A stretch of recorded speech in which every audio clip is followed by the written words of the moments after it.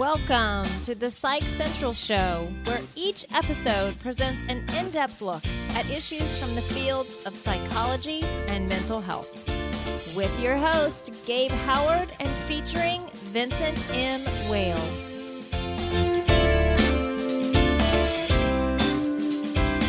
Welcome, everyone, to this edition of the Psych Central Show. Today we have a great guest for you. We have Sarah Schuster, who is the mental health editor over at themighty.com.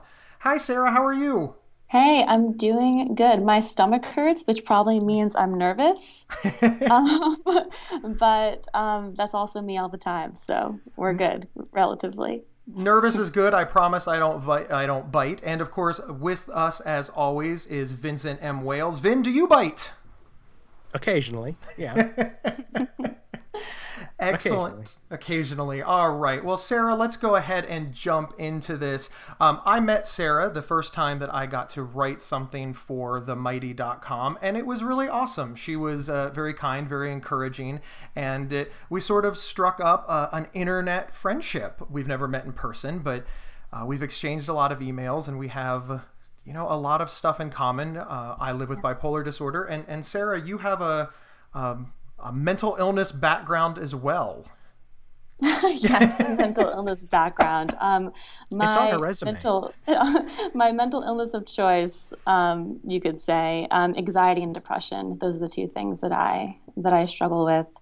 Yes. Yes. So I think that, and as a mental health editor, you're sort of in a unique position to say this, but I write about mental health topics. I write about, bipolar depression and anxiety because I live with bipolar depression and anxiety. Yeah. So I feel qualified, Gabe Howard, to say that people get their best writing when they write about things that they know. How do you feel about that?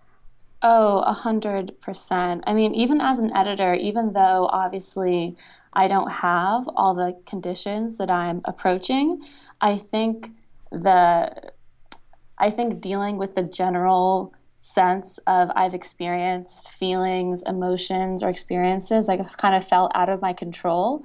I can sympathize with a lot of people across conditions. And then when it comes to my own writing, to have the personal experience, that's the only way like the true, authentic, best pieces kind of come out. I actually find, so I write pretty frequently for The Mighty about myself when I'm not editing. And I've actually found that when I try to write thinking of myself as like this mental health editor, I can't get it.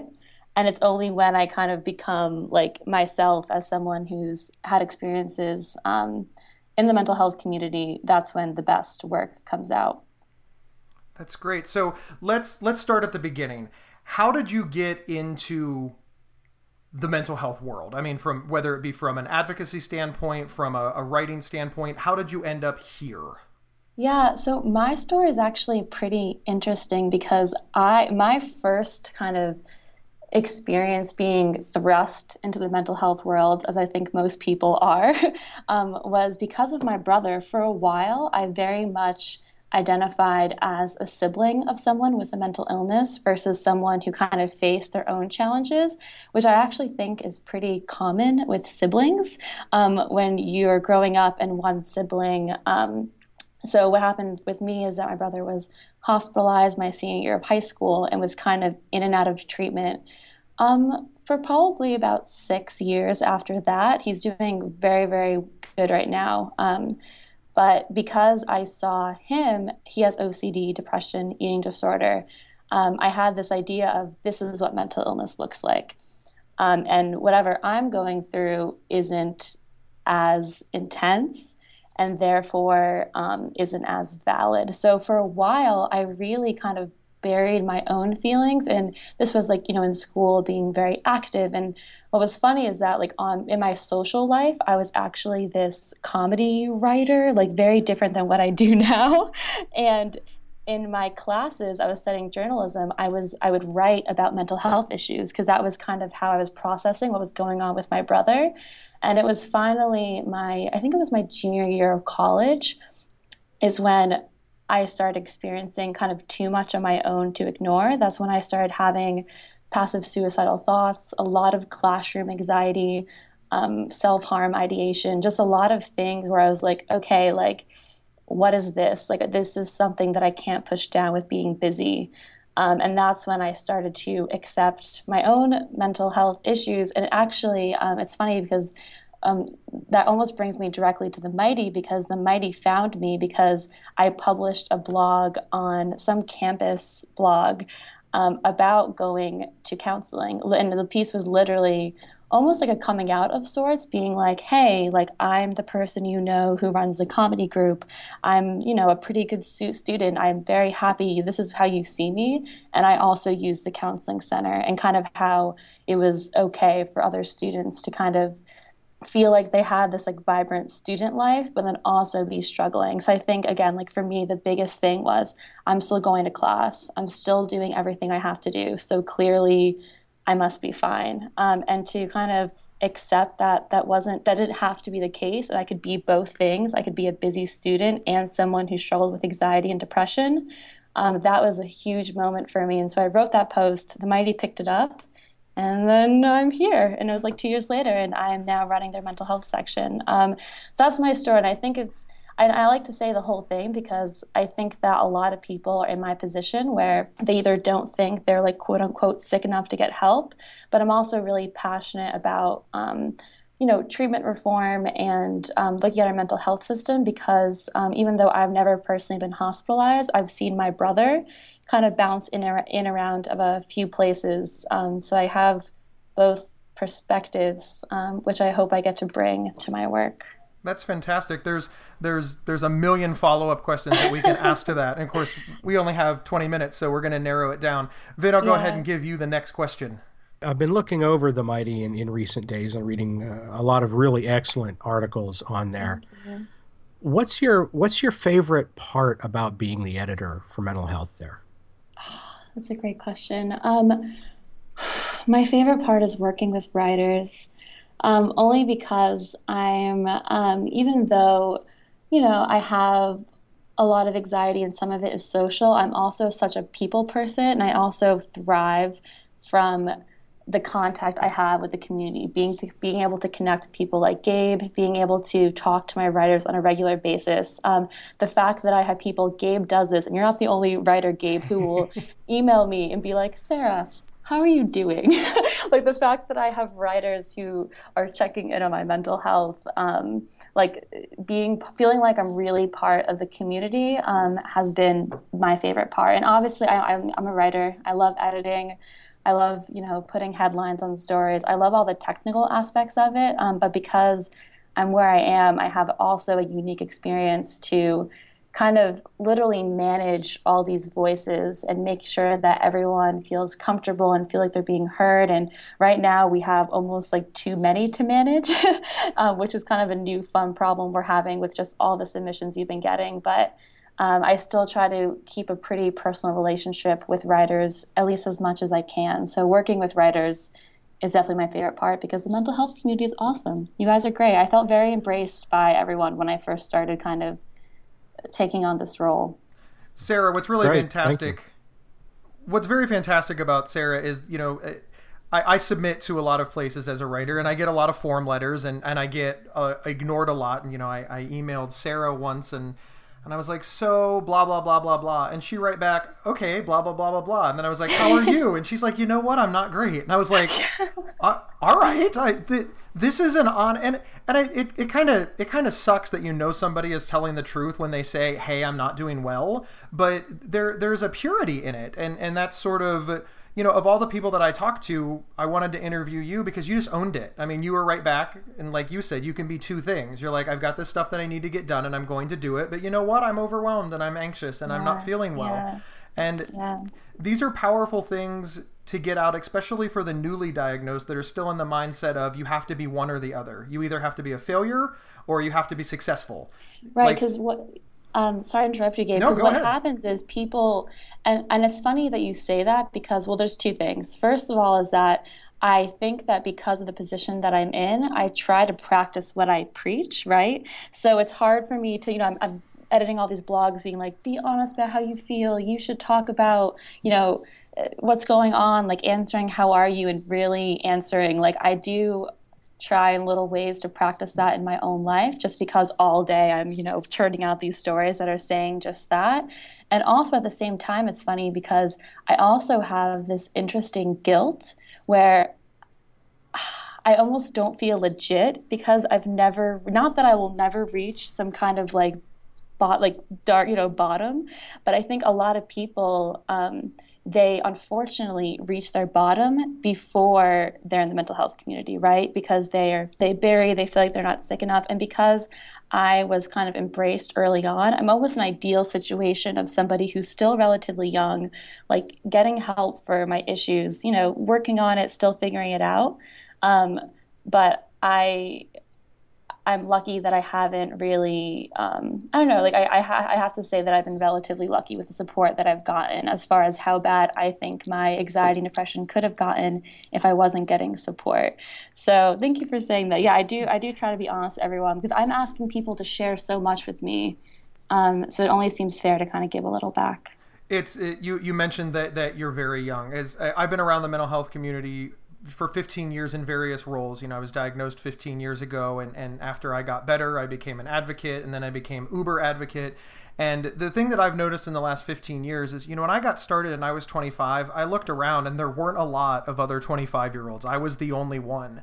Mm-hmm. And, now at 40 and Vin at 860, he and I look around and the young people have really embraced it. And I'm not saying all young people have embraced it, but certainly more so. And now I look around and there's not a lot of 40-year-olds. So I've said this before and I'll say it again. If we're paying attention to the youth right now, we're going to be okay as soon as, all the old people die. But but I mean, it's encouraging to see where it could be. People are a lot more open about it than they were 10 years ago when I got started. Also, Gabe, people like you have paved the way for people like me, right? Like when I kind of entered mental health world, there was already like no stigma. I pretty much just like joined the conversation and added to it. So, I mean, some old people did some things right. You hear that? She owes all of her success to me. That's what right. I heard. That's what I said. You can quote me. But there is validity in that. We do need all of us from me to 860-year-old Vin to your age, and then even people that they don't know it yet. The average person is diagnosed between the ages of 16 and 24, and I found myself starting to look at 10-year-olds and think, hey, in 6 years, are you going to be writing blogs? Like, am I going to see you? And I don't mean that as at first I used to think that was like a terrible thing to think, and now it's almost exciting to think that people will have something, there's a conversation to be had and new people will join it. So it's almost encouraging.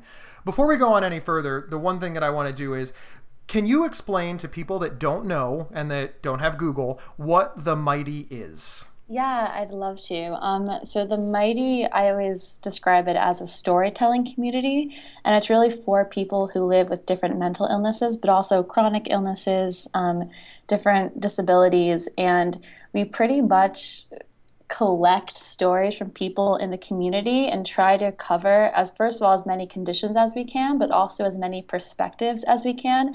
And the little kind of situation I always love to describe is that when we're publishing these stories, I think the purpose of the Mighty is that when somebody first gets, let's say, their bipolar disorder diagnosis, and they Google, like, I just got diagnosed with bipolar, instead of getting only, WebMD or a bunch of clinical pages, or maybe even, the nonprofits are great, so maybe they get a few nonprofits.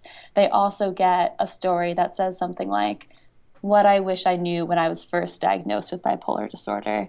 And they click on that, and all of a sudden they have somebody who's been there telling them hopefully something that either gives them encouragement or gives them some advice or tells them something that they need to hear. And we want that experience to be for everyone.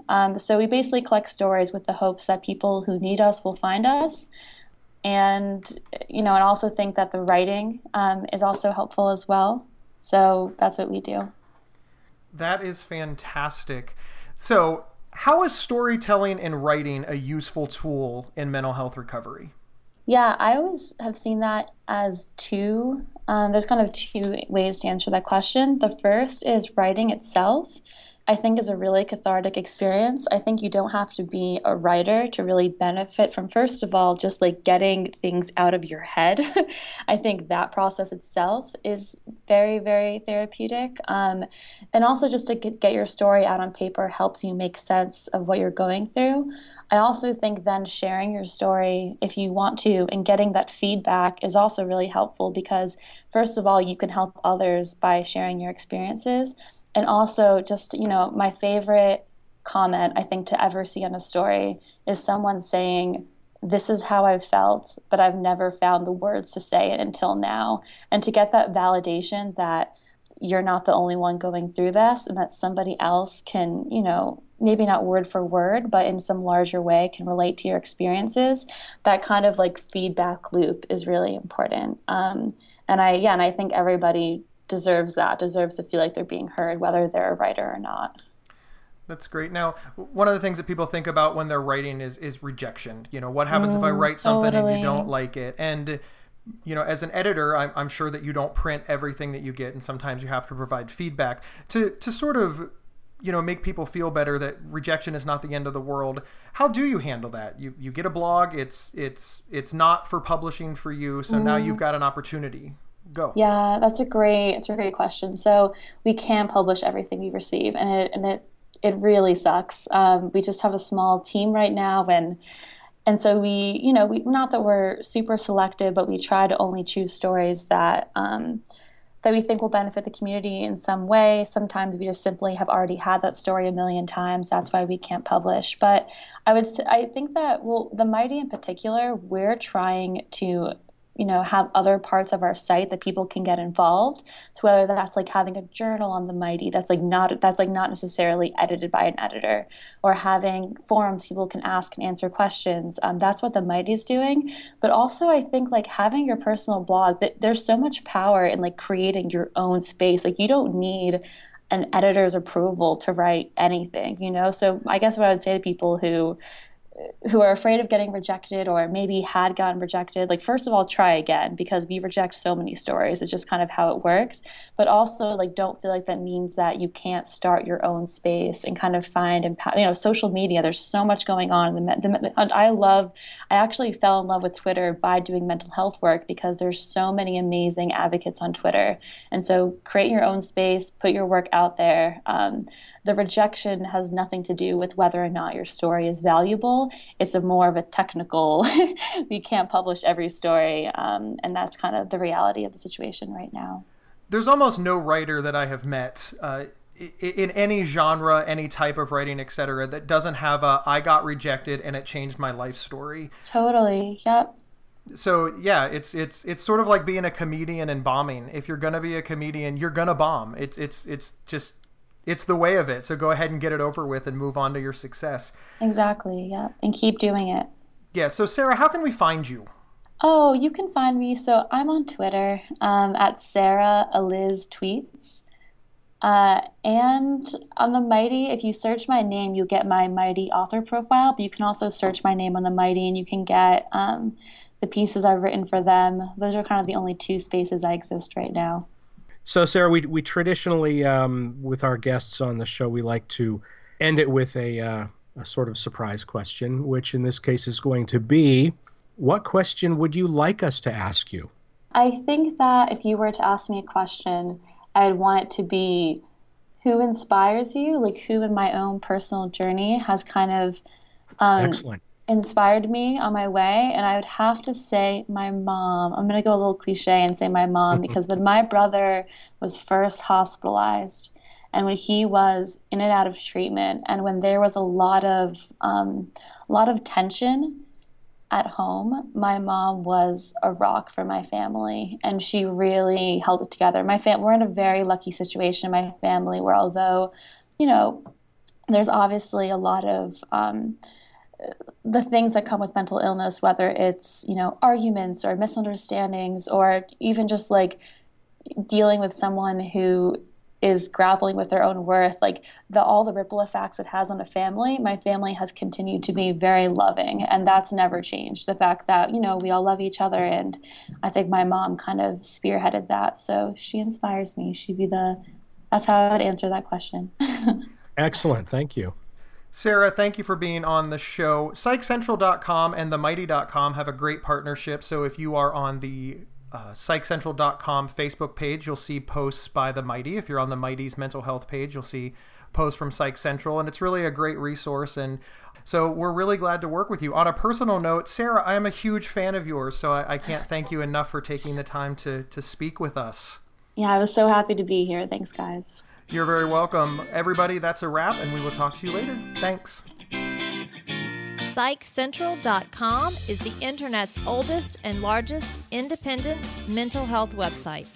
Psych Central is overseen by Dr. John Grohol, a mental health expert and one of the pioneering leaders in online mental health. Our host, Gabe Howard, is a professional speaker, award-winning writer, and mental health advocate. You can find more information on Gabe and his work at GabeHoward.com.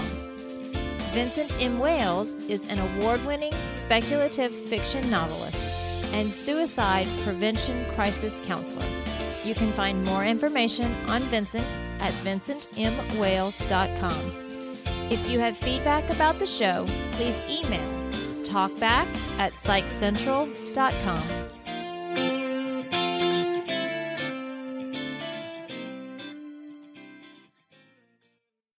There are few words more misunderstood and misused than OCD. Imagine having unwanted thoughts stuck in your head all day, no matter how hard you try to make them go away, and then having to pretend that everything is okay despite having to feel crippled inside. That's OCD. 1 in 40 people suffer from it globally, but there's hope. If you have OCD and need help, you can get better with specialized treatment. NoCD offers effective, affordable, and convenient treatment for OCD and is covered by many major insurance plans. Go to nocd.com to learn more. That's nocd.com.